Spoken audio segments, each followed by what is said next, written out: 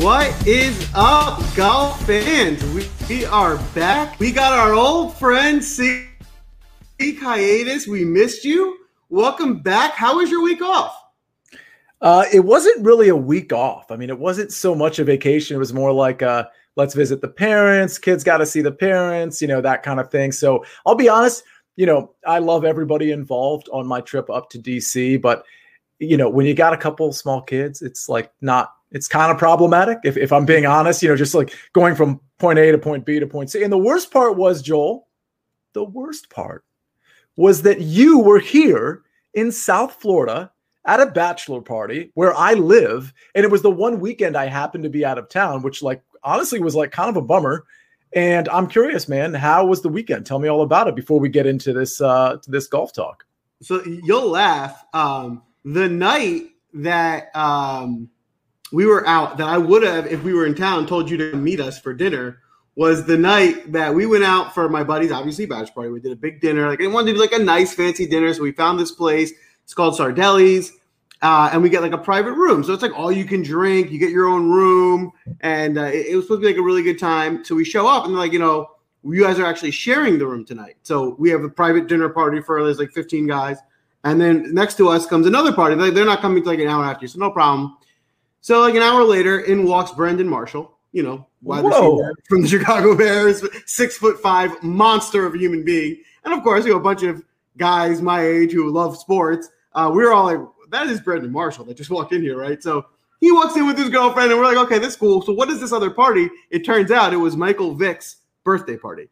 So it was my friend and Michael Vick's birthday party sharing a private room in Florida. That was how our Friday night went. That is awesome. So did you get a chance to actually hang out with Michael Vick to any degree? I have to say he couldn't have been friendlier. We didn't overly bother him and try to act like we were friends because we obviously knew what was going on, but they couldn't have been any friendlier. They actually probably engaged us in conversation more than we engaged them. I know one time Mike Vick came over to us and I was just trying small. All of us froze. What are we going to say to Mike Vick? But no, I will say he couldn't have been nicer. He was a super nice guy. Very welcoming. It was a pleasure to hang out with him for the night. Everything I know about Michael Vick, other than the obvious thing, which is just the gigantic black mark on his career, on his persona, is immaculate. I mean, the guy, and by the way, since that time, since the dogfighting stuff, he's really kind of atoned for that. I know a lot of people, they apologize but if you really followed Michael Vick post all of that stuff, I mean, he has really made so many strides. And if you just watch him, he had some reality shows that he did. And he's obviously, I think he's a Fox Sports contributor among other places, but the guy is as genuine as they come. So it doesn't shock me at all that he sees these other kind of no offense to people like you or me, but random people in the room. And he's oh, I'm going to be hospitable to them. I'm going to be nice to them because I'm just a nice guy. It's it's not an act. I think that's who Michael Vick is. And I think that's awesome. It's funny you say that though, because so I live in South Florida and I know I'm the king of name dropping, right? And it's in South Florida, they're just here. Everybody comes here all the time, whether it's in season, off season, whatever it is. People want to be in South Beach. People want to be in Fort Lauderdale. People want to be at the Hard Rock Casino. Wherever it is, you always see. I mean, I just told you, Jamie Foxx and I played basketball together some time ago when he was down here. I've spotted Jose Canseco at LA Fitness in the weight room. I deposed in my lawyer days. I deposed Vanilla Ice, not because he was a defendant, because he was a key witness in a case. So it's that stuff just happens in South Florida. It's just really funny. And I'm glad the snapshot of South Florida that you got, which was a couple days down here, you got to run into Mike Vick of all people. That's fantastic. It was cool. It was fun. And you were right. I would say I was pleasantly surprised by how welcoming and friendly. I would have expected them to be leave us alone, guys. We're too big time for you, but they weren't like that at all. They were super friendly. So this is pretty funny. Did you give Vic showdown golf advice? Ivan asks. And I got to say, Joel, if you didn't, little selfish. Well, I didn't. He didn't ask. But what I said, my friends missed an opportunity to mess with me, because if I was one of my friends, I would have told Vic to be I watch your show all the time on DFS Golf, and I was wondering if you could give me advice. I made him pretend like he knew who I was, but none of them thought to do that. I would have done that to them if I had the opportunity. That's great. And then we have Isaiah chiming in before we get started on the Rocket Mortgage Talk. So Isaiah is one of our writers at Win Daily, and he has been, I would say, over the last 4 weeks, the guy on the team that's the most on fire. Now, I say that knowing that Joel won, what was it, $30,000 last week, Joel? Remind me. No, 2 weeks ago, I won $37,000. Okay. Last week, I won $3,000, which I'll take. Okay, there you go. So this is an astonishing thing to say, but in the last, 2 weeks, Joel has won a total of $40,000, which, for the record, for those of you listening, isn't that much for Joel. Like, he hits 50 and 100,000 all the time, and it's not in just golf. So that's why, please come over to windailysports.com, check us out. But Isaiah, I got to say, over the last 4 weeks, every single week, he's really been on it. So anyway, Isaiah apparently plays DFS baseball as well. And Kyle Schwarber will be paying his entry fees this week into all of his PGA DFS lineups. So that's kind of cool to hear. And I'll add to that, Isaiah is very consistent, right? So he's that's what you want to be in DFS. Keep your bankroll rolling. Keep it in the green. Come back again. Fight another day. And you'll notice, with Isaiah, and you'll see him in Discord putting his plays, he's winning consistently. And that allows you to keep coming back and playing more. So he's really consistent. He's one of those guys I would say has a high floor, right? He's always going to find himself somewhere around the green. So definitely keep a lookout for who he likes this week as well.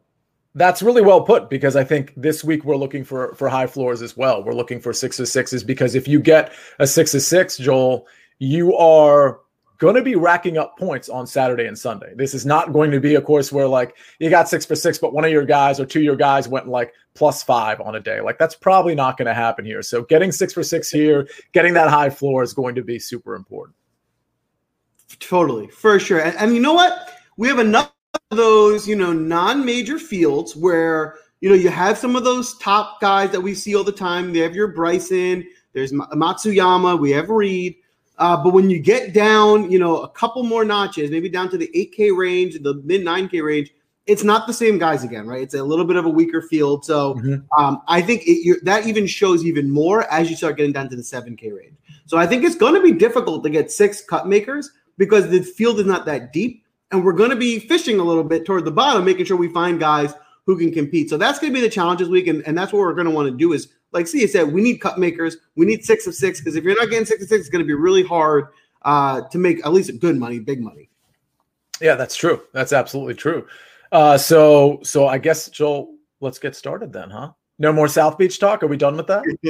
Let's get into it. Let's get into this week. I'm excited. So just to put a cap on last week at the Travelers, I think we all had a pretty good week. We were on the right guys.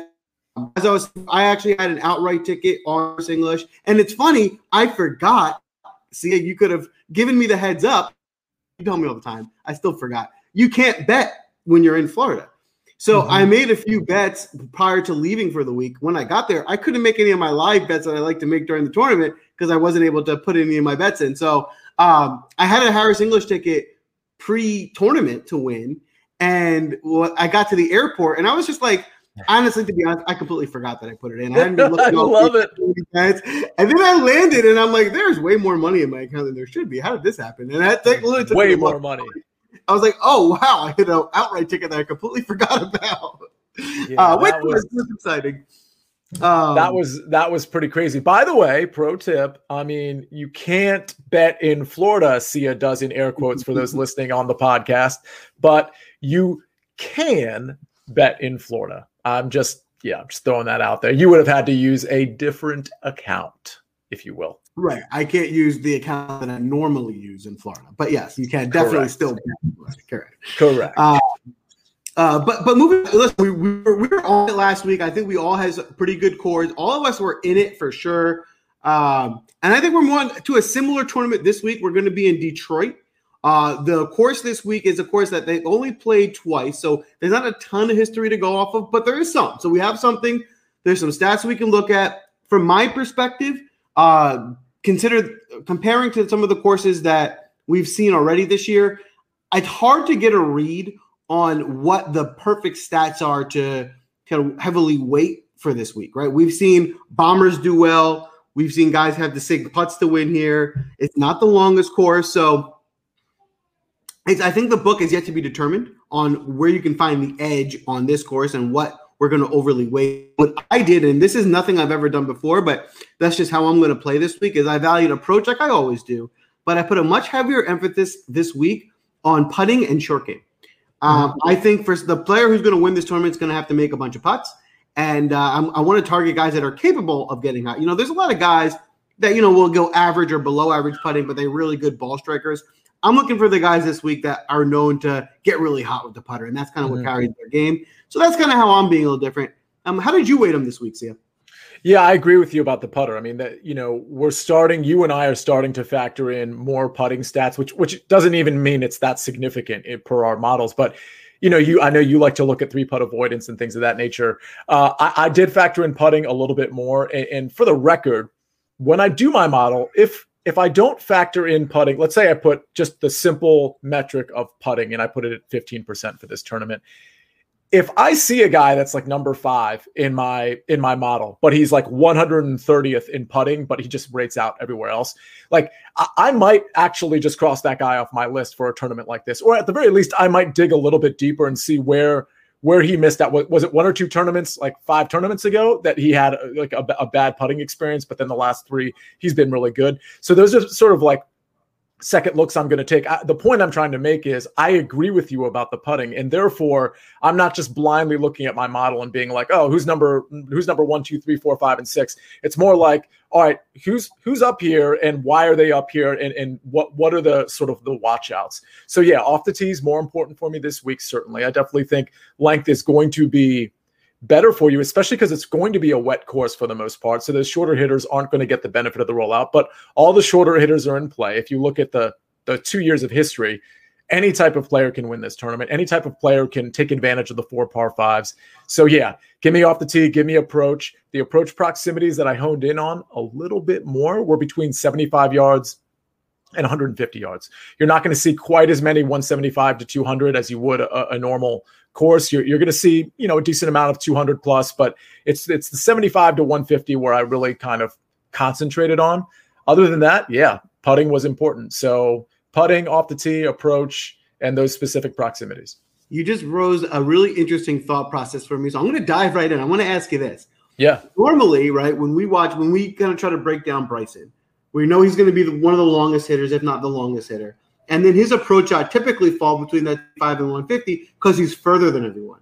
And he usually doesn't grade out very well because he usually messes up that second shot and has to get out of trouble, and then he'll make a putt and gets back to par. Now, this week, sure, is her approach shot's going to be 30 yards, 25? Is he just kind of going to be from, after his driver? How is that going to look? And are you able to weight that differently? Because he did already win once here, so we know he likes this course. Yeah, so you're talking about Bryson. So, I mean, the answer to the question is, he's won here. He seems like a good course fit. When he did win here, he gained a lot with the putter, so that's just kind of like a watch out there. So did Wolf when he was competing with him. But he is going to have a lot of shots in that 75 to 100-yard proximity, and it's not very good. 75 to 100 in this field, he ranks 149th the last 24 rounds. 149th is almost like literally last place in this field. Now, it's a fine line, right? Because if you go to 100 to 125, boom, all of a sudden he's 19th. So you got to kind of understand what you're really dealing with. I don't know how bad he's going to be 75 to 100. He's not going to be 149th in this field. I know that for a fact. So if you want to lean on Bryson, I don't have a problem with it, but it certainly scares me that those wedges, those shorter irons, it hasn't been clicking for him for quite some time. And, the scary thing with Bryson is this is a pretty big price jump. His price tag is $11,400. You'll find Reed at 10.9, Simpson at 10.6, and Matsuyama. But after that, we're really jumping down. So you're really paying a pretty hefty premium to jam Bryson in your lineup. Now, if you like him, I'm okay with that from a roster construction standpoint because of this. I think once we get into the 7K range, even the low 8K range, there's just not a big difference. A lot of those guys maybe at the low 7K range aren't going to be much different from the guys in the high 7K range, 8K range. So if you want to play Bryson and just kind of finagle that range a little bit with the guys you like, I think that would work. but you're not going to be able to get too many studs at that price tag. Totally. And I think you're right about the 7K range. The difference between a guy that's 7,200 in this tournament and a guy that's 7,700 is minuscule. So I think the recommendation, especially at a tournament like this, where there's not a lot of really heavy lifters at the top. And what I mean by that is just like really talented players. I'm not talking about bombers. I'm just talking about talented players. I mean, listen, Patrick Reed's a great golfer, but he's the second priced guy in this tournament. I mean, that should kind of tell you something about what the cream is at the top. So with that in mind, anybody in that 7K range can pop. So expect randomness, and I would wash the entire 7K range. What I mean by that is if you have 700 left over because you picked a 7,100 guy instead of a 7,800 guy that you believed in, mind you, there's got to be something behind it, and you have 700 left over, and it's a single entry, and you've already gotten different with the players you picked, like, don't worry about it.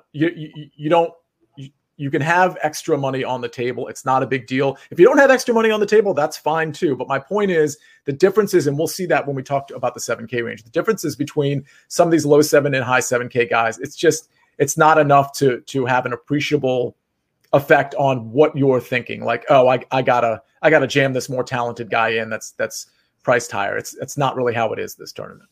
And to even add to that, if we look at last week's tournament, I didn't do this, but I would bet you if you looked at the leaderboard and the optimal lineups, you wouldn't nearly spend all of your salary. Last week's tournament, there was a lot of lower price guys on the top of the leaderboard. Yeah, and I'm pretty sure Sunday night, Rick Gaiman posted, who I do the first cut with on Sundays and Mondays. He posted, I think the optimal lineup was 45,000 flat. So, I mean, it speaks to what you're going to see. And just to your point, it speaks to what you're going to see in this tournament as well. There's just going to be guys in that upper 6K range, that mid 7K range that are just going to be in the top 5 down the stretch. And you might have a handful of guys like, that we'll talk about that are going to be up there as well. But it's definitely, in fact, I think the optimal lineup is going to be right around that 45K price range again. Interesting. Well, I'll say 46,100 is going to be the optimal lineup. Let's just throw something out there so that if it actually hits, we can snap this up and put it out on Twitter. 46,100. That's going to be the optimal lineup at the Rocket Mortgage Classic. I like it. I'm on board with that. I'm gonna have to start building all my lineups to go to 46,100. I know that's the optimal, so that's how I'm gonna build them. You're welcome, America.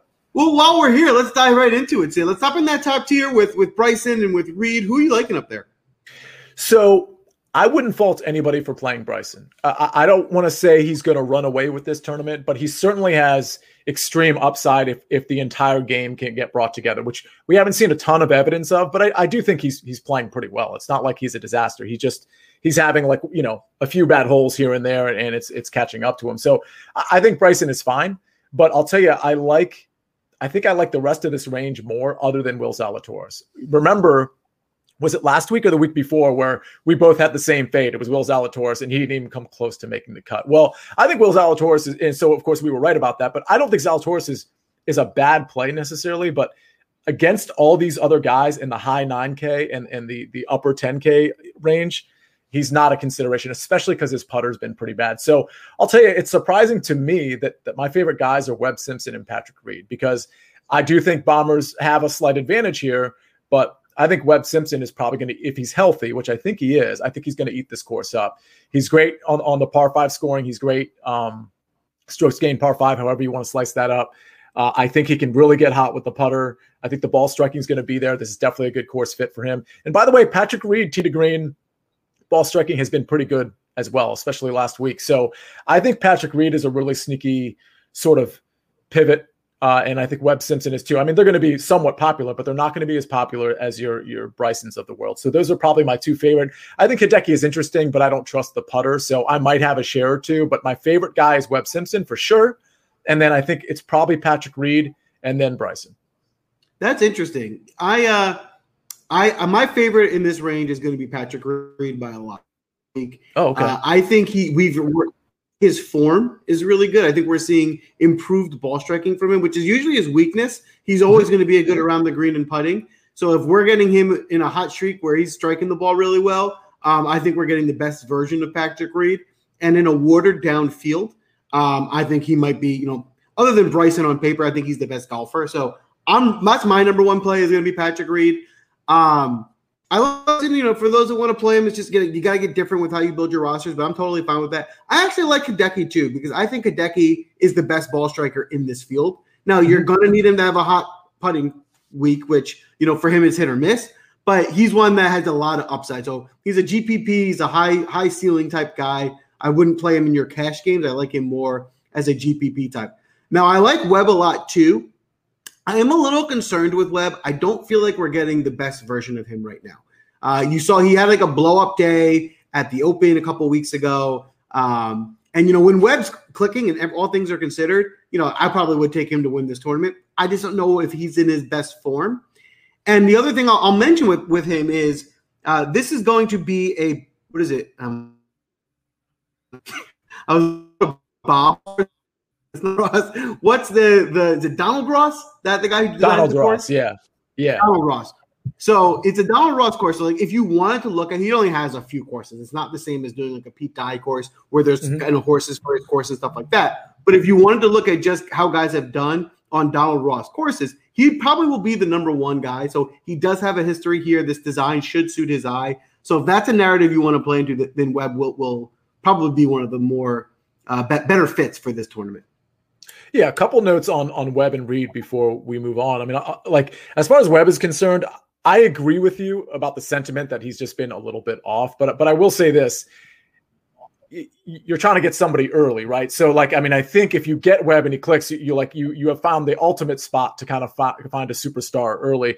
And as underwhelming as his game has been, the last 20 tournaments, literally 20, and this dates back to 2020, obviously, he's lost 4 times. He's lost strokes tee to green. So this is like a tee to green monster. So I think, and I only say that because we know he can have a hot putter. So if you match up what we normally get from him, tee to green, with a hot putter, then I think he's just such a kind of like a sneaky-ish play. I mean, he is going to have some ownership, but I think he's a sneaky-ish play considering people don't think he's necessarily the best course fit and not in the best form. The last point on Reed, just last week, you mentioned the ball striking. He actually lost 2 strokes putting, which I think is a little unusual. He can get hot with the putter.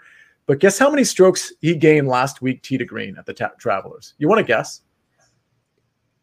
Because you're asking higher than I would have anticipated, so I'll say 3.5. No, it's 8. I'm talking total. He gained 8 strokes tee to green. It was like one of the top 3 in the field. I'm not looking at it right now, but he was an absolute monster. So you're getting him in good form, and I just think it's such an interesting pivot to go Webb off Bryson. I'm saying to go to Webb or Patrick Reed for sure.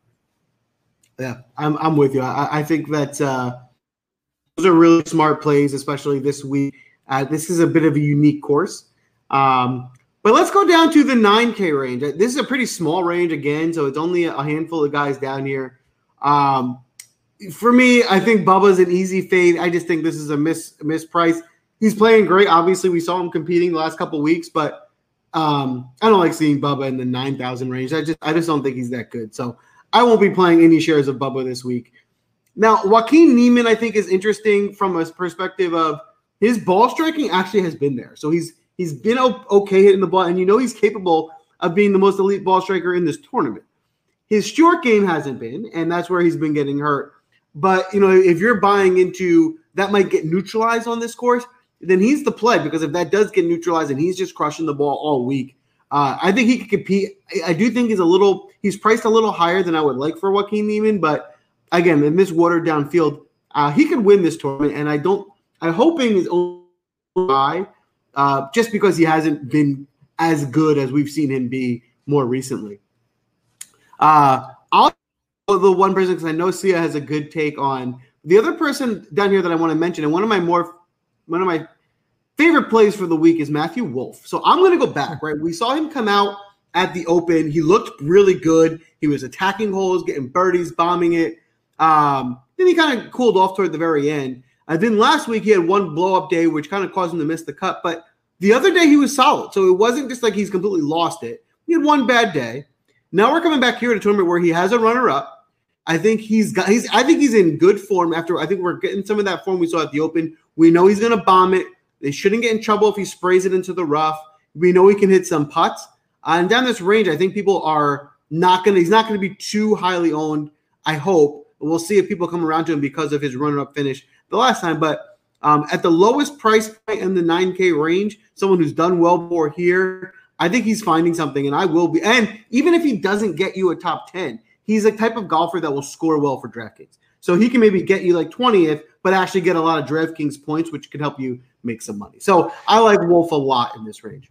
Yeah, that makes a lot of sense. I mean, it's all about Wolff making the cut, because if he makes the cut, I mean, we got 4 par 5s here. We've got a big hitter. He's definitely going to be scoring you some DraftKings points on Saturday and Sunday if he clears the cut. So I actually think that the Matthew Wolff play is pretty interesting. I'm actually surprised his projected ownership is in that 13 to 14% range. And that's not super high, by the way, compared to some of these other guys, but it's higher than I thought it would be. I thought he would be more like, 10%, 9-ish%, because we don't know what we're getting out of Matthew Wolff.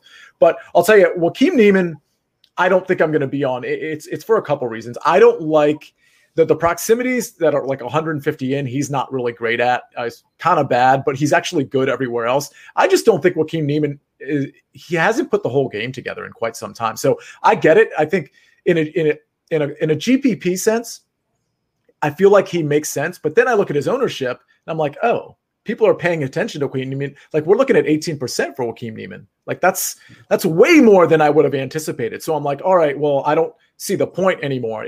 Now it's not a good GPP play. He's certainly not a good cash play in my opinion. So I think for me, the Niemann thing is more like, well, if I really like him, maybe I'll put an outright ticket on him or find him in a head-to-head. But I don't think I want to play him here at that ownership. The only guy I really like in this range, and I agree with you on Matthew Wolff. I think he's a decent play. I think he's got plenty of upside. Jason Kokrak is, he rates out so well. I don't even think I need anybody who's listening to this show, whether it's on the podcast, join us on Apple Podcasts, by the way, or whether it's live on our YouTube channel. He rates out so well. Everything, off the tee, approach, putting. This guy is an absolute monster. And the only thing that actually fails him is the around the green game.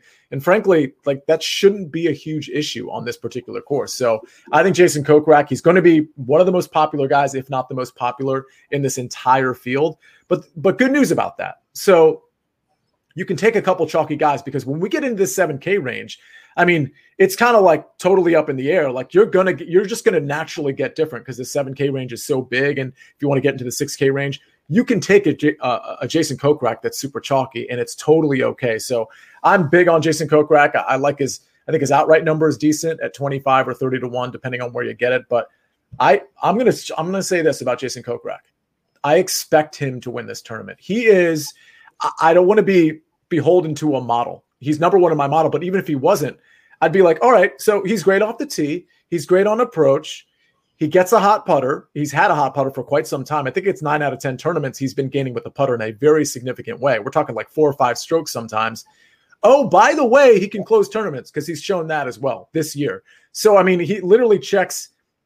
It's one of the few times where you have a golfer that literally checks every single box. So with what we have up at the top, I think I fully expect Jason Kokrak to be in this thing late Sunday afternoon and to close this thing out. So I agree with everything you said except for one thing. Mm-hmm. I think he is a great fit. I think he checks every box. My only hesitation with him this week is the combination of ownership and who he is, right? If it was,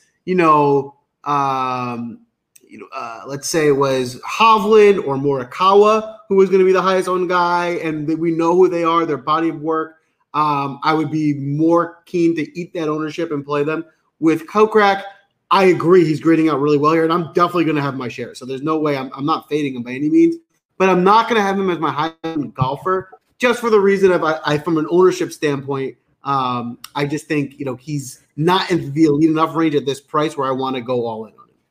Yeah, no, I mean I totally understand that. I mean this is a guy that might be the highest owned guy in the entire tournament. It's a hard sell when his name is Jason Kokrak. The only pushback I'd give you is, I just told you that the second highest priced guy in this field is Patrick Reed. I just told you that the fifth highest guy. I mean, Will Zalatoris. Listen, Will Zalatoris is he's a great golfer. He's going to be a star on the PGA Tour for probably the next 20 to 30 years. But he's Will Zalatoris, and he's the 5th priced golfer in this entire field on DraftKings. So it's one of those things where, like, yeah, you can make the argument that Jason Kokrak is Jason Kokrak, but I'm making the counter argument that, well, we don't have any stars in this field. For the record, Bryson is a star for reasons that may not like be star worthy. You know what I'm saying? Like, he's won tournaments, don't get me wrong, but like Bryson's not Brooks. Okay. Let's settle that debate right now. Bryson's not Jordan Spieth. Bryson's not Rory McIlroy. Bryson is not, you name the top flight golf, Dustin Johnson, Justin Thomas. Bryson is none of those guys. So the argument here is there are no superstars in this field. So I understand Bryson gets all the, media attention, but there's no superstars in this field. So Jason Kokrak is basically in this sort of like top, 10, 15 golfers that are like the elite players in this Rocket Mortgage field. And honestly, I'd put him up against, if you gave me a matchup, Jason Kokrak versus Bryson, and you said it was minus 110 each way, I'm taking Jason Kokrak. If you give me a matchup and you say it's Jason Kokrak versus Hideki Matsuyama, and it's minus 110 each way, I'm taking Jason Kokrak. I might have to think about it if it's Webb Simpson, and I'm taking Kokrak over Reed as well. The only guy I'm even considering in a head-to-head matchup in terms of, hey, I might not just outright take Jason Kokrak is Webb Simpson. And frankly, Kokrak's form is way better than Webb Simpson, so I don't even know what I'm doing there. So that's really like how I'm evaluating him. And it's like, all right, I'm taking the best guy in this field. I'll get different in many other places because this is going to be a very random set of golfers that are going to emerge on Sunday afternoon. I think your assessment's pretty accurate. I think a contrarian thought process for those that are interested is only this. If you agree, I think he's a top 5 guy in this tournament, no matter how you look at it. He's a top 5 pick. He's definitely there. But if you look at that the field's weaker and you can go down to the 8K range, there's just not as big of a gap. So you can be, at ownership, right? You can just go down a little bit more. There's not that big a gap and get more balanced, have lower ownership, and you're not making as big drastic of a difference. Whereas, Jason Kokrak's my favorite. He's 7,500, and he's in the field with Morikawa, Hovland, DJ, all those guys, and he's not that much worse than him because now he's the value play in the field with the bigger names. Now he's not the value play, but then again, like you said, if he goes out and wins the tournament, it doesn't matter what we're talking about. You need him in your lineup because if he wins, he's going to get the most points. So it's a matter of who you think is going to win, how good you think he's going to do, and how you want to kind of allocate your ownership, if you will. Well, so Joel, professional host. What a great segue into the 8K range that you, my friend, have argued is potentially filled with at least a few or a couple golfers that might sort of match the firepower of your, Jason Kokraks of the world. So please advise, because I got to be honest, there's a couple guys I like in the 8K range, but nobody I really love. So tell me, what are we doing in the 8K range? Yeah, so here for me, I'm looking at the bottom of this range. So most of the top I'm fading. Hoffman pulled out. I don't love Day for this course. So I'm going to go all the way down to I'm going to start with Max Homa. I like Max Homa. Don't love him. Isaiah brought up a really good Isaiah in the chat now brought up a really good narrative. He seems to do well every third tournament. He has 2 missed cuts, and then he gets a top 10, 2 missed cuts at a top 10. So we're on the third where he's supposed to give us a top 10. So if you're buying into that narrative, this is the week. From a form perspective, he's not been great. So if you just buy that, maybe he finds something or practices something a certain way to get back, and he'll find it this week. That's something. But he's also, again, in this field, I think he's better than he would be in one of those major fields or something like that. So he can certainly pop here. And going down to the bottom of this range, I think 2 of my favorite plays are going to be Tringale and Grillo. I think both guys have the ball striking numbers that we want, and it's going to pull into the narrative of we just need someone to get hot with the putter. And these are guys that if they were priced at 9K or in the high 8s, we wouldn't be surprised. So I do feel like we're getting not a huge discount, but a bit of a discount, which allows us to squeeze in, your Reed, Simpson, Bryson, what you want to do, and then have these guys where we can kind of balance out that roster. And the last guy in this range that I like that I'll be playing is Garrick Higgo. I mean, we saw Higgo win a tournament in a field similar to this one just a couple weeks ago. He can get hot with the putter. He doesn't really have too many weaknesses. So it's just a matter of if he puts it all together, he'll definitely be able to compete. And the thing I love about Higgo more than anything is his price tag. Right? We're getting him at a number below that 8,500, where we can kind of build around him. And I don't think I actually like him better than a lot of the 8K range. So it allows me to be kind of fit my lineups together better. We are in complete agreement in this range. I mean, I love Garrett Higo. And it's not because, I want to be on the new shiny object. It's because I'm looking at what he's done both on the European Tour and on the PGA Tour, which obviously there's only so many rounds on the PGA Tour. We know he won a tournament, and we know he's missed 2 cuts since then. But here's the good news. The ball striking has been there the entire time. What's really held him back for the last couple of tournaments is what's led to the missed cuts is the around the green game. For some reason, and by the way, he's typically okay around the green, but for some reason he's been really, really bad around the green. Well, okay, a couple things. One, that probably won't hurt him too badly here.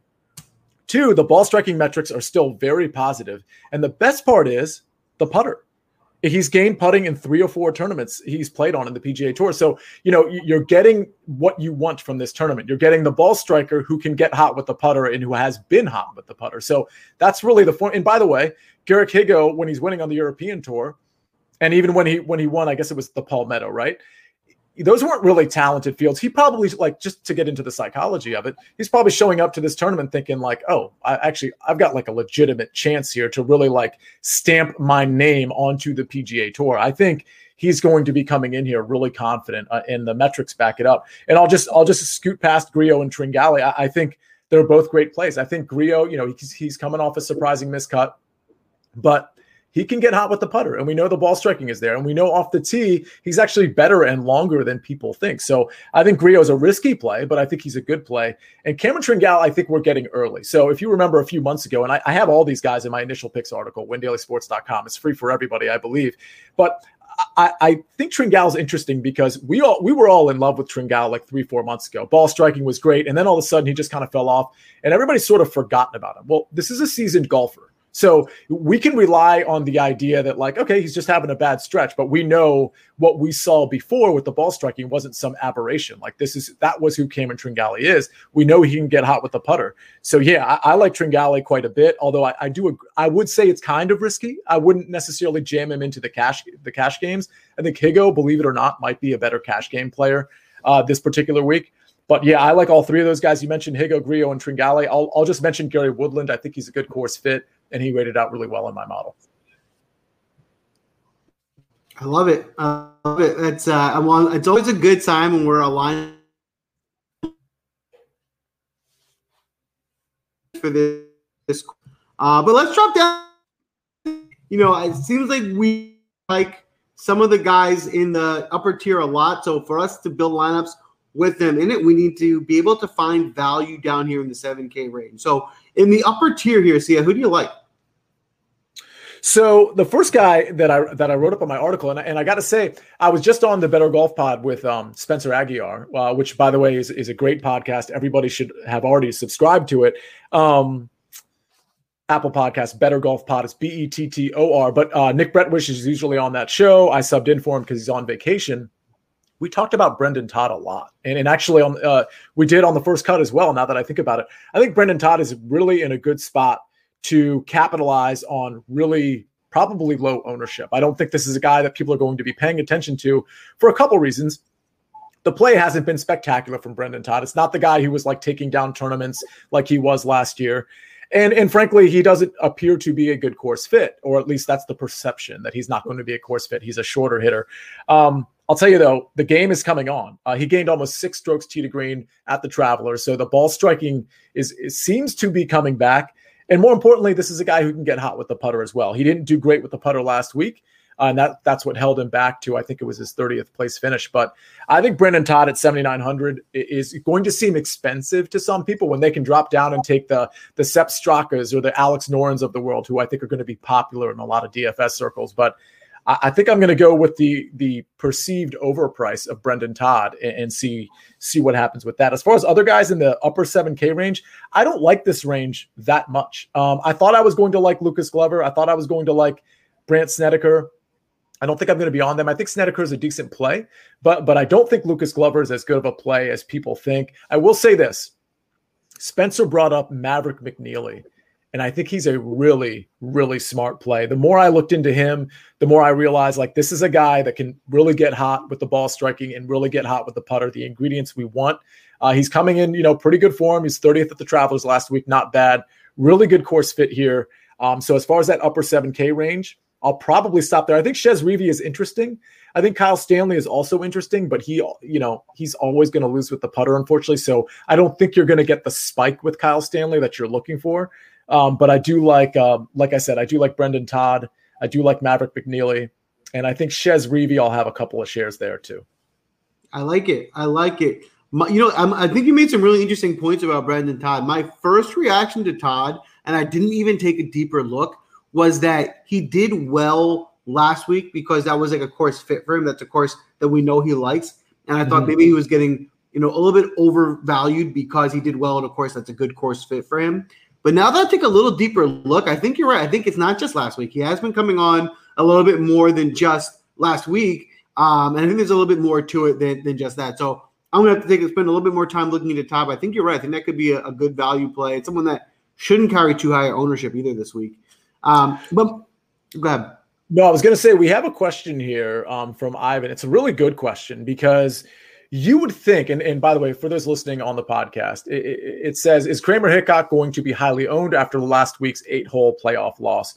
So, I think the 8-hole playoff loss, I don't think is super relevant to the question. It's just more like, hey, this guy was really good last week. He probably should have won. Throughout that playoff, I was like, this guy's the better golfer right now. But somehow Harris English was able to pull that out. But the projected ownership for him looks really low. So if you're looking to, it doesn't. I wanted to say it doesn't feel like a great course fit, but that's not necessarily true for Kramer Hickok. What's really interesting to me is that Hickok really Joel, you and I talked about Hickok a lot late last year because the approach game was like, oh wow, this guy's like kind of the ball striking was pretty good, and then the approach game completely went away, and it just hasn't been good. But yeah, you could take a flyer on him. Not only was he second at the Travelers, but he missed the cut at the Palmetto, but the tournament he played before that, he was 14th. So he's flashing the type of upside that you definitely want. Now, the question is at 7,600, is he worth it when you're measuring him against some of the guys that we just talked about, or like the Seamus Powers of the world that are right below him, or, we'll get into the Lebiotas and other people we might like. So I don't know that this is the place for him. I don't know if this is the spot for him, like psychologically after last week, but I don't think it's a bad play at all, Ivan. I think at less than 5% ownership, a guy, and Joel, you let me know what you think. This seems like a kind of a clever play, especially if ownership is going to stay this far down. It'd be interesting. At this price, I don't love him. I think if we had him $500-600 cheaper, I think I would be more intrigued. Yeah. One of the things with him, and it's a similar thought process I had with him as I did with Todd. I liked him a little bit more last week, and I didn't play him much, obviously, I'll be honest, but he did kind of make my radar last week because he's a very accurate driver, and we knew we needed to hit fairways last week to compete, and he was able to do so. That won't be as important here. Guys can spray it all over the two top finishers last year were Wolf and Bryson, who never make fairways. So with, I think, taking away one of his biggest strengths, which is, accuracy off the tee, I'm not sure that he has enough elsewhere to carry him in this tournament. So I won't be playing him, but a guy who was that hot last week for 4 days, I wouldn't hate on anyone who decided to give him a shot this week. Yeah, that makes sense. Now, going back to the rest of this field, one of my favorite plays in the upper 7K range is Doc Redman. This is a guy who I never usually like. I am not a Doc Redman guy. But Doc's ball striking numbers are really good. He's found something. He's he's almost like a diet version of Harris English, right? Where he completely disappeared for a long time. And now he's coming back, obviously not as strong as Harris is, but he's playing way better. In the last couple of weeks, we've seen him really striking the ball well. If his flat stick heats up this week, he can definitely compete in this tournament. So at 7,900, I think that we're getting more than a fair price for him. And I think he's the one that can help you kind of round out your lineups.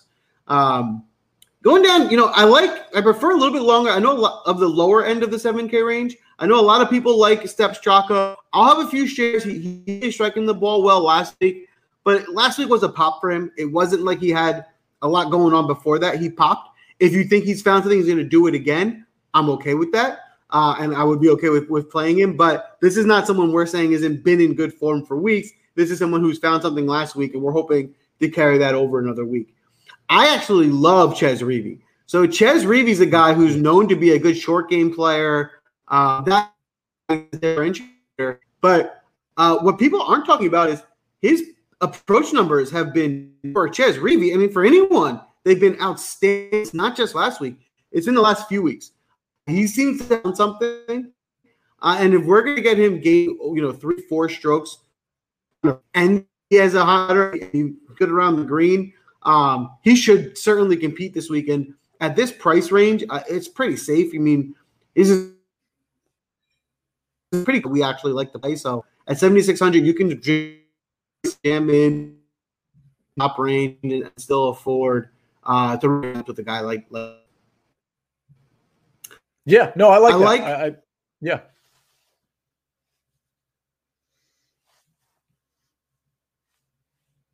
$500 or 7,400 and below rig. So, yeah, anyone down the 7,500 and below range? I mean, Seamus Power is in the field. I think that's really reasonable. He was, in terms of the price. He's been on fire lately. I mean, this is a good golfer at this point. 19th at the Travelers, probably should have been better. 19th at the Palmetto. 9th at the Byron Nelson. Well, that was a tournament he played before that. He's making cuts. And by the way, in 2020, he was 12th here. So he's going to emerge as a really popular guy this week for sure. As we go down the range a little bit, listen, I like Hank Lebioda again. I think Hank Lebioda, the problem with him last week is he gained 5.83 strokes putting, but his ball striking wasn't very good. The good news there is that the ball striking for him is typically very good. So if the ball striking is going to be there and the putter is going to be like it was last week or even close to that, he's going to be in very good shape. So I like him. I like Hank Lebioda quite a bit. As we go down the 7K range, it's starting to get like really scary here. If we're being honest, there's a couple guys that I'm at least interested in. Beau Hossler is one of them. And if you look at him on any model, he's not going to grade out very well at all. I mean, it's just the last two tournaments, 10th at the Travelers, 19th at the Palmetto. The putter can get really hot with Beau Hossler, and the ball striking is actually pretty good. So I think Beau Hossler is an interesting play there. I look at Doug Ghim at 7,000, and I'm like, yeah, am I really going to do that to myself? He cannot putt. He has no short game whatsoever. I think if you wanted to take him because you wanted a guy at 7,000, you needed a guy at 7,000, I think I'd probably be okay with that. But then again, I'd also probably just pivot down to somebody in and we'll talk about the upper 6K range, but somebody in the upper 6K range. So as we wait for Joel to come back, I do want to talk about this comment from Bobby Dove, who, and as I'm checking the score of the basketball game, because he references it, I don't know why you're watching the basketball game. I mean, there's no Trae Young, but Joel, you will be my mentor. I'm joking. No, I'm not. Okay, that's not the comment I was talking about. It is this comment. NBA game is on, but I would rather be here learning off you guys. See, amazing call on Hammering Hank last week, and that's from Optimizer Prime. That's his name in our Discord. For those of you listening, check out our Discord because a lot of our picks are in there, and especially our secret weapon. And Hammer and Hank Lebioda was our secret weapon. Joel, welcome back. So Bobby Dove had made a comment about, hey, thanks for the Hammer and Hank call. So for everybody that doesn't know, before we round out the 7K range, every Wednesday night I put in a secret weapon play, which is a play of a golfer who was projected to be 5% owned or less. Actually, I should say less than 5% owned because I've never taken a 5% owned golfer. It's always been somewhere in the 1% or 0% to 4% range. But it's got to be that, and they've got to be priced at 6,900 or less. So under 7,000 and under 5% owned. Last week it was Hank Lebioda. He was 1.5% owned, and that was the Discord, the Win Daily Discord secret weapon. And everybody who leaned on him, including myself, was able to cash in lineups that were 5 out of 6 because I was leaning on Keegan Bradley. He missed the cut by a stroke. But the good news is I had Hank Lebioda in a lot of lineups, and so I was able to cash in most of my single entries. So get into Discord. My record on that secret weapon, again, less than 7K in price and less than 5% ownership. Believe it or not, my record is 38-10. A lot of those 38 have actually contended like Hank Lebioda did, at least for a few minutes on Sunday afternoon. So you got to get into the Win Daily Sports Discord. But Joel, I was just done basically going down the low end 7K range. I mentioned Lebioda, of course. I mentioned Bo Hostler as just kind of a dart throw. Outside of that, in the low 7K range, there's not a lot of guys I'm in love with. I did mention Seamus Power, and I don't know, man. Is there anybody else in this low 7K range that you even like? Or do you like any of the guys I mentioned? Yeah, I think Seamus Power is getting overlooked. I think he's a guy that competes. He's can bomb the ball out there, and he's a well-rounded. He's not just a bomber. He has a complete game. So I think Seamus Power is actually underpriced. I like him a lot this week. I think he can jam into our lineups down in this range. Another flyer down here that I like that I'm going to take a shot on this week is Patton Kizzire.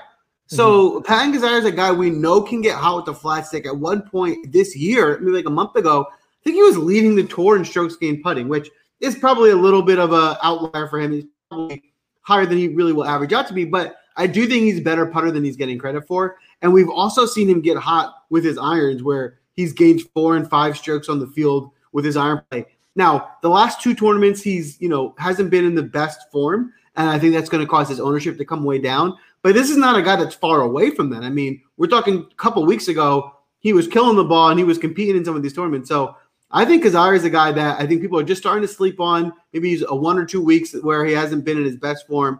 And in a field like this where you don't have all the big hitters, I think he can, from a perspective, I think he's a good way to get different.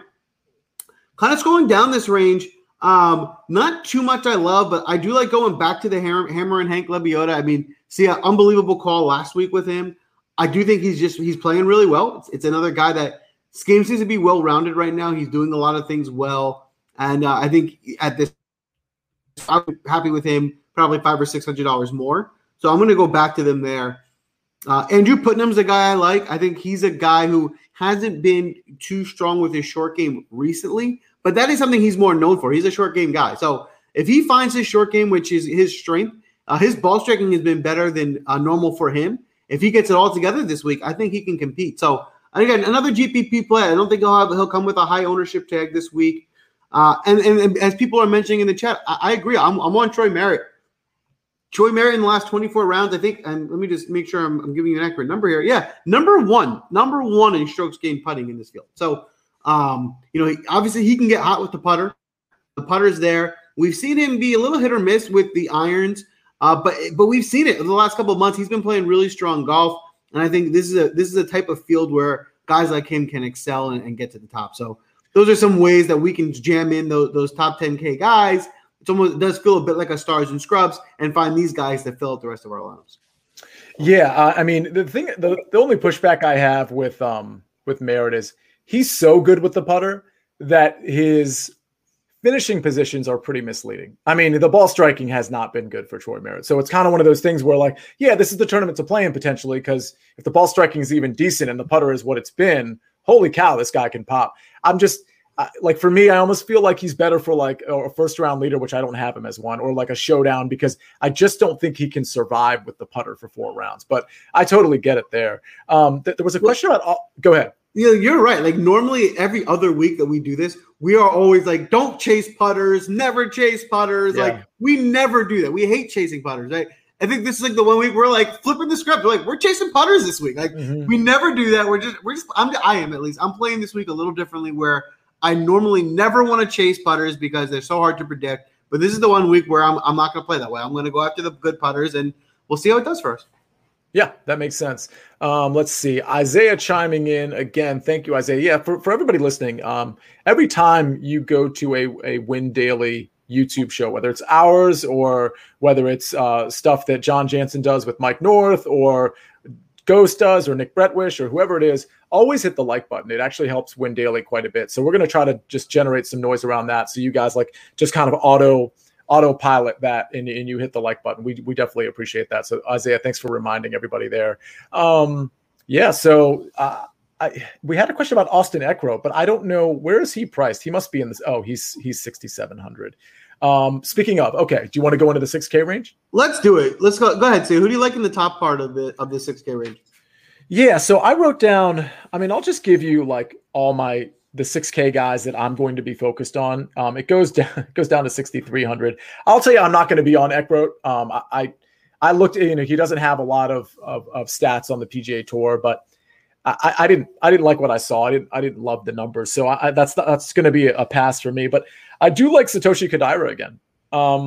He was great last week, other than, over the weekend, he sort of fell back a little bit, but he's been great with the ball striking. He's been great with the putter. So this isn't a situation where we're like, oh, we're chasing last week's points.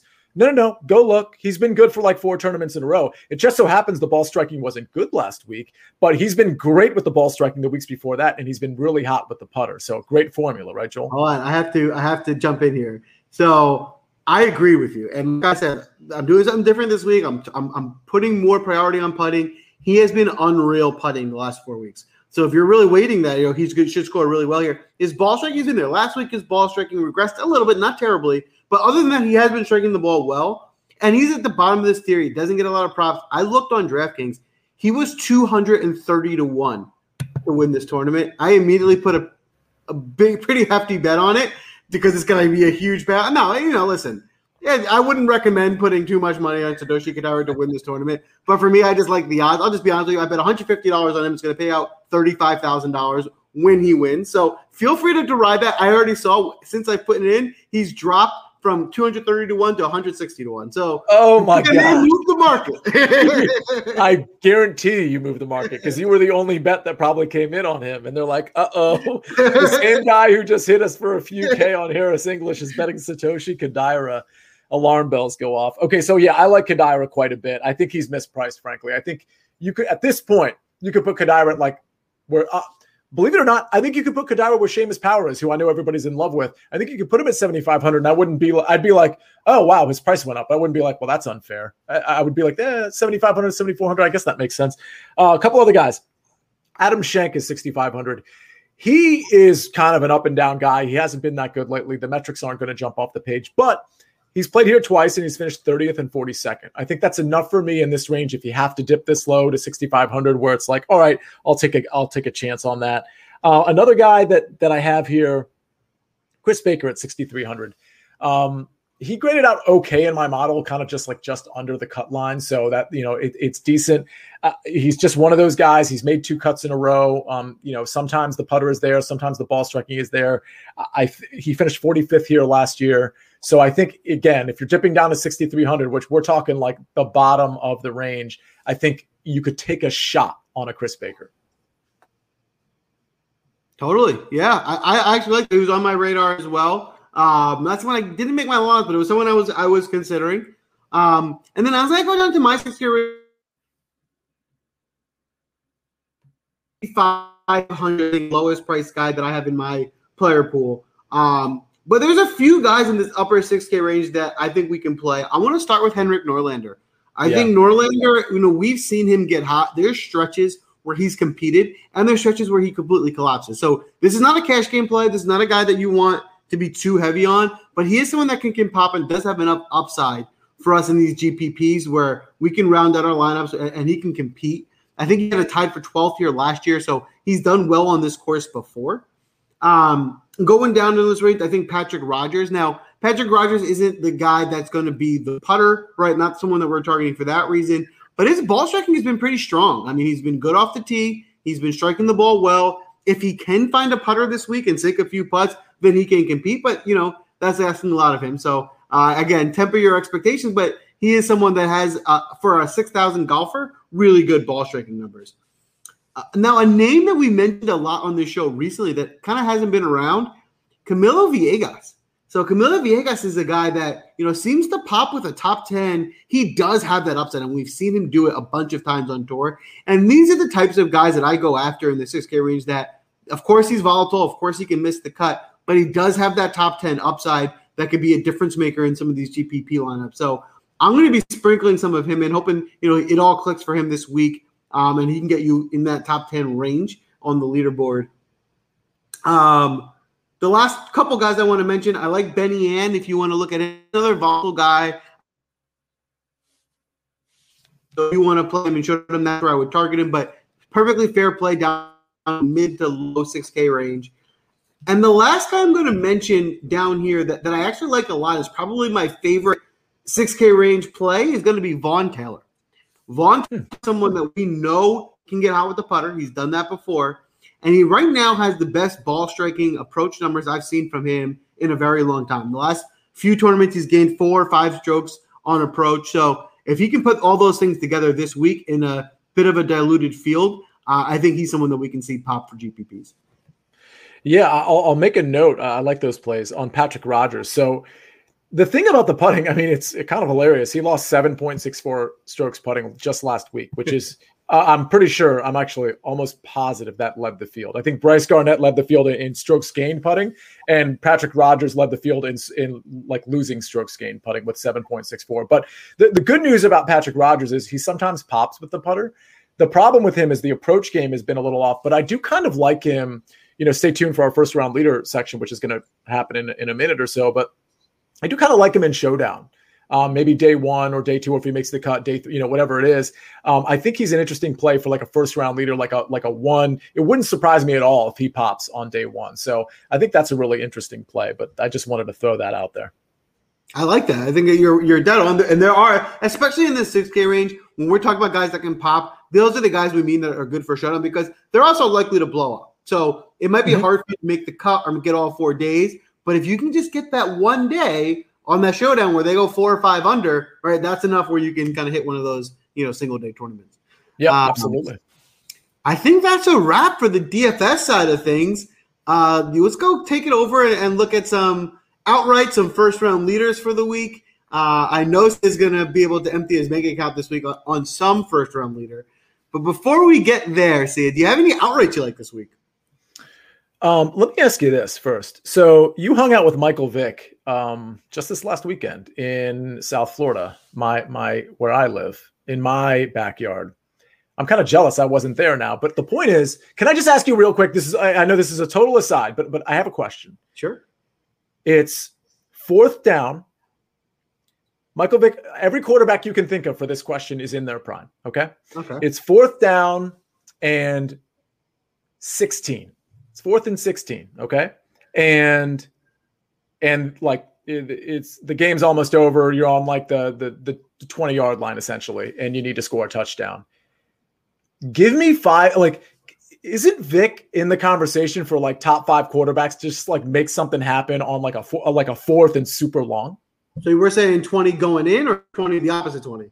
20 going in. Like, so you're like on the like 20, 25-yard line. So there is some space. Let's say 25-yard line. It's 4th and 16. You got to make, maybe it's the 35, but you're in striking distance, which is like a minute left. It's 4th and 16.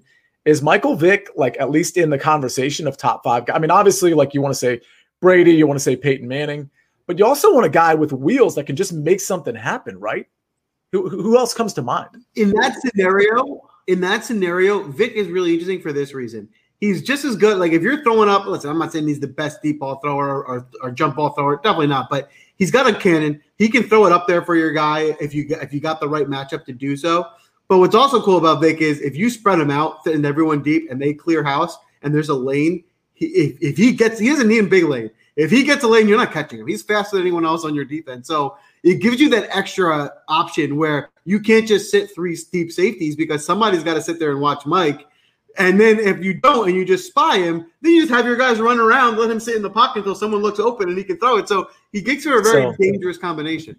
So that's the thing. So in that scenario, so we know there's a plenty of quarterbacks, including slower guys like Patrick Mahomes, that can. And by the way, we'll get to the outrights in a second, but that can buy time with their feet and there's just the pocket presence. They know where to shift, and they buy time for the Tyreek Hills of the world and what have you. You know, Deshaun Watson's good at that. There's plenty of quarterbacks in history that have bought time, whether they're super athletic or not.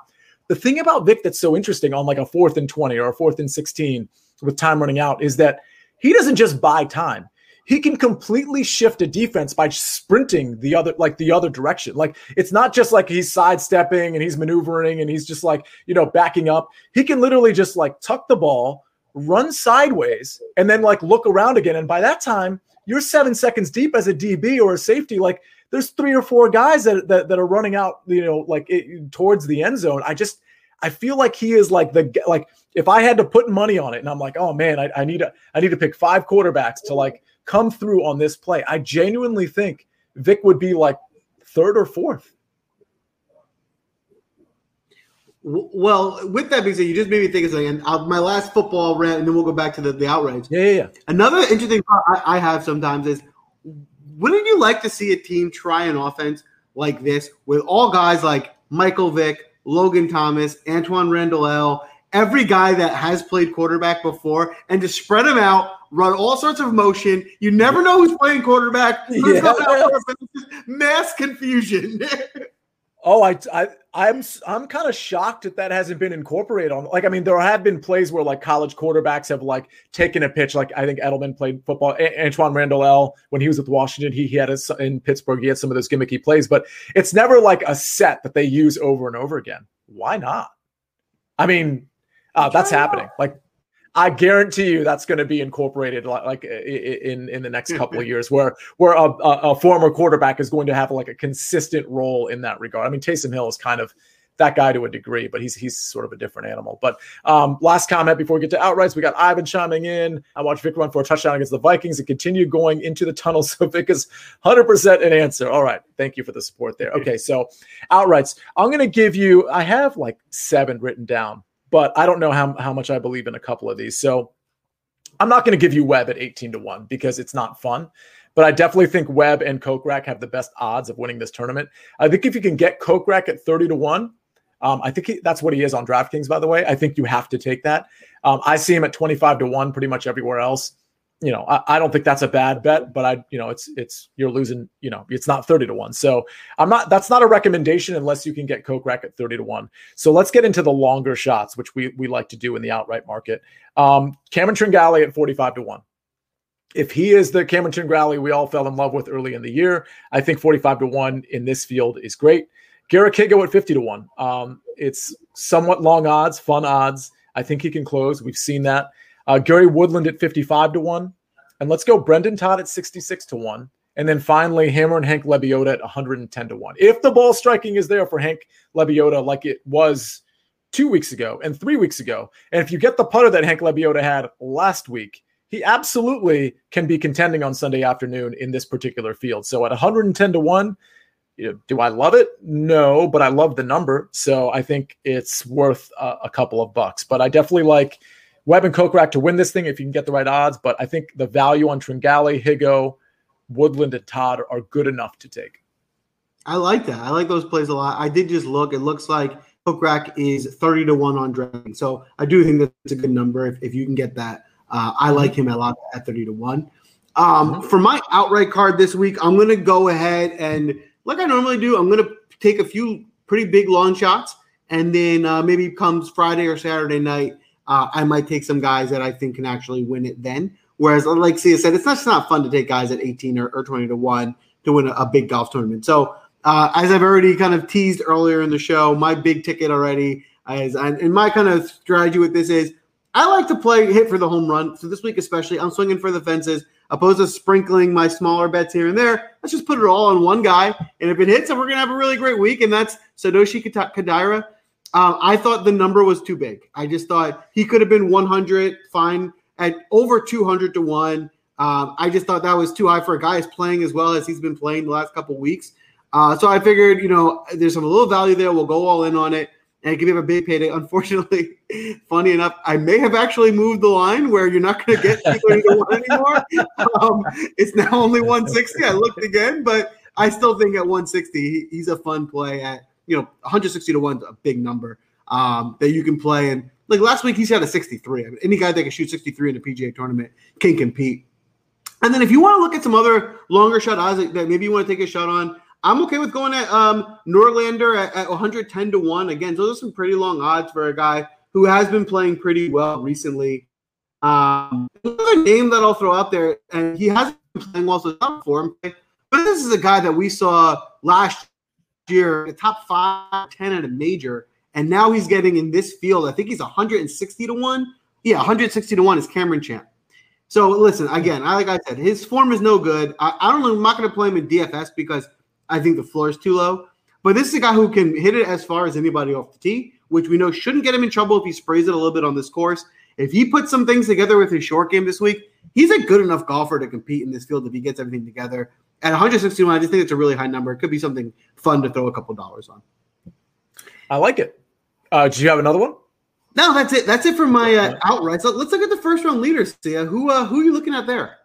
All right, so let's start with the number I'm seeing for first round leader for Jason Kokrak. I know I'm kind of beating a dead horse here, but 45-1 with a guy that can get that hot with the putter and the ball striking, I think is actually, it's not a super fun number like the ones you're about to hear, but I actually think that's a good number for Jason Kokrak. So 45-1, I like that.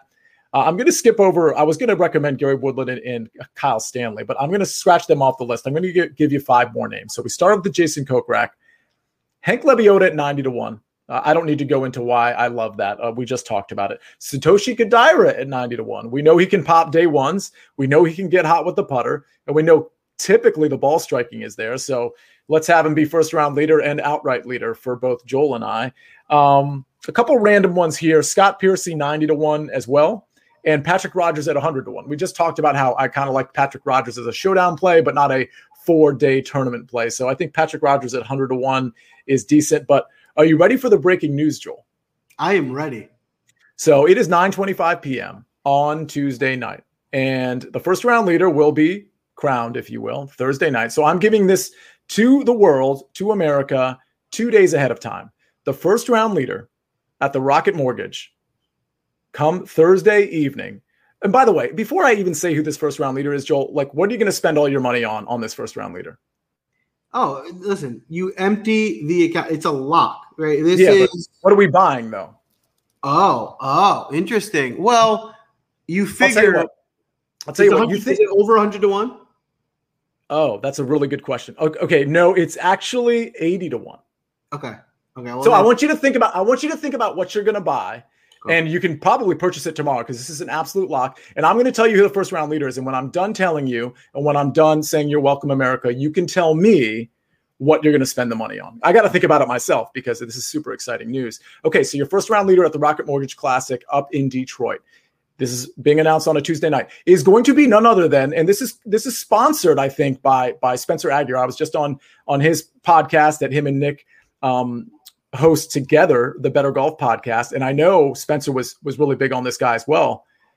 80-1. Your first round leader at the Rocket Mortgage Classic is none other than Maverick McNealy. So first of all, you're welcome, America. Second of all, Joel, what are you spending all of the money on? Oh, Maverick McNealy. So it feels like if you're going to do it on Maverick McNealy, it's like, they change. It's got to be. I think listen, it's Detroit. The economy in Detroit's not that good. Let's go up there and buy the whole course. Oh, wow. We're going to buy the course. I thought you were going like the Top Gun direction, like with like Maverick, like you're going to buy like a plane or something. You want to buy the Detroit Golf Club? Yeah, I'm going to buy it. All right. Well, actually, if you put down the money you just won on Harris English on Mav McNealy at 80-1, you might actually be in the conversation. Now that I think about it. Yeah, I don't know what I'm going to do with the money, but I do want to say, and I think at this point, I am fully convinced, which means you should be fully convinced, to pour out every dollar that you have on Mav McNealy as your first round leader. Because to me, at this point, it's like kind of obvious. Like, for the record, I don't think he's going to win the tournament. I just think, I know he's going to be first round leader. I mean, it's probably going to be Jason Kokrak that wins the tournament, or Satoshi Kodaira, of course, or Webb Simpson. Those are the only 3 candidates that I think can win the tournament. Webb Simpson, Jason Kokrak, and Satoshi Kodaira. I think those are the only ones kind of like eligible at this point when you look at the numbers that can actually win the Rocket Mortgage Classic. But as far as first round leader is concerned, Joel, I mean, tell me if you disagree, but it's a lock, right? Mav McNealy. I'm trying to figure a way where he doesn't win it. I see I literally, thank you. I literally ran the math like 100 times, and I'm like, I'm taking crazy pills here. How is it that Mav McNealy comes out like it doesn't make any sense? But then again, the math is the math. I can't argue with math, right? I mean, it adds up. So I mean, it's like this is how I compare it. It's like if you had invested in AMC a year ago. It's like, why wouldn't you do that, right? Like that was obviously going to get hammered by the public, and everyone was going to hold it. Like everyone knew that. So this McNealy play seems more obvious to me. You bring up such a good point because I feel like this is like the Amazon.com of first round leader bets, like Amazon.com, like circa like 2002. it's like, oh, they're just selling books. And it's like, this doesn't really make any sense. So I think for the casual observer, they're like, oh, this doesn't make any sense. But I'm telling you, I ran the numbers. It's Matt McNeely. So Joel, do you have any first round leaders yourself though? I mean, did we already talk about your first round leaders? I mean, do we need to talk about them? Seems like we kind of have this in the bag. Joel in stunned silence, it seems. Okay, so here we go.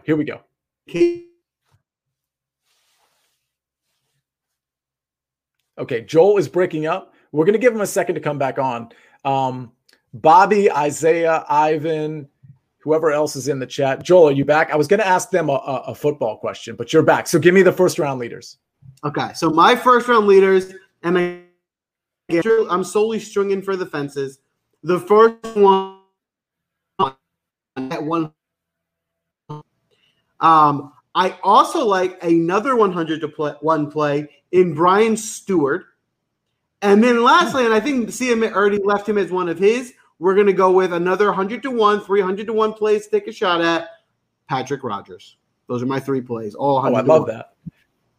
You're welcome, America. Hey, we missed your first one. Your first 100-to-1 shot. Who was it? Oh, who did I say first? I said Patrick Rogers. I said Brian Stewart. And my first one and my favorite one is Vaughn Taylor. Oh, that's right. Vaughn Taylor. All right. All right. Joel, what else we got? That's it. I mean, do you have any other bets, any matchups, anything like that you like for this week?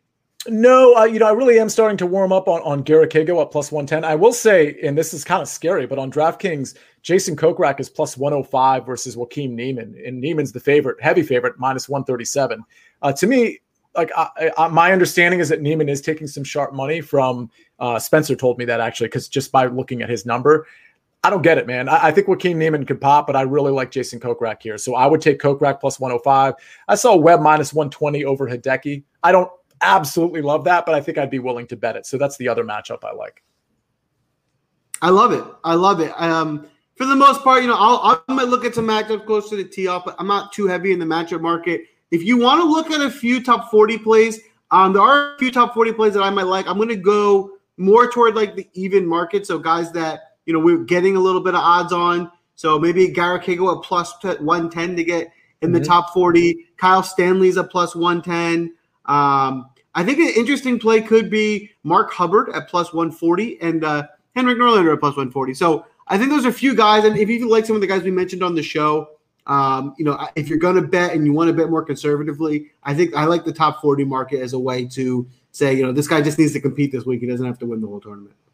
Yeah, and by the way, everybody, jump in Discord over the weekend for showdown plays, but also I like to take some matchup plays. So usually on Saturday or Sunday, I have a couple matchup plays I like. I had a big one actually on Saturday that didn't work out. I had Troy Merritt over Bryce Garnett.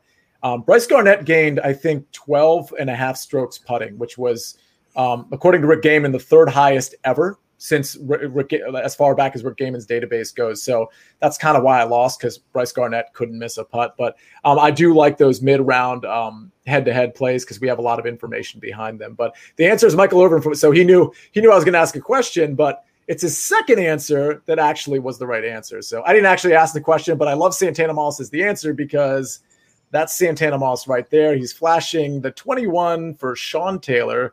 May he rest in peace. So Joel, do we leave it there with a Sean Taylor rest in peace reference? Best safety ever. That's the only way to leave it. Good luck this week, everyone. If you have any questions, jump in Discord. We'll be there till Thursday. Make sure to check weather. We are saying there might be some rain this week, so if there are some splits, we'll update you on what that looks like in Discord. Let's have another profitable week, team. That sounds good. And I'm trying to think of a way, Joel, that we could end the show. Anything you want to end the show with? Sports.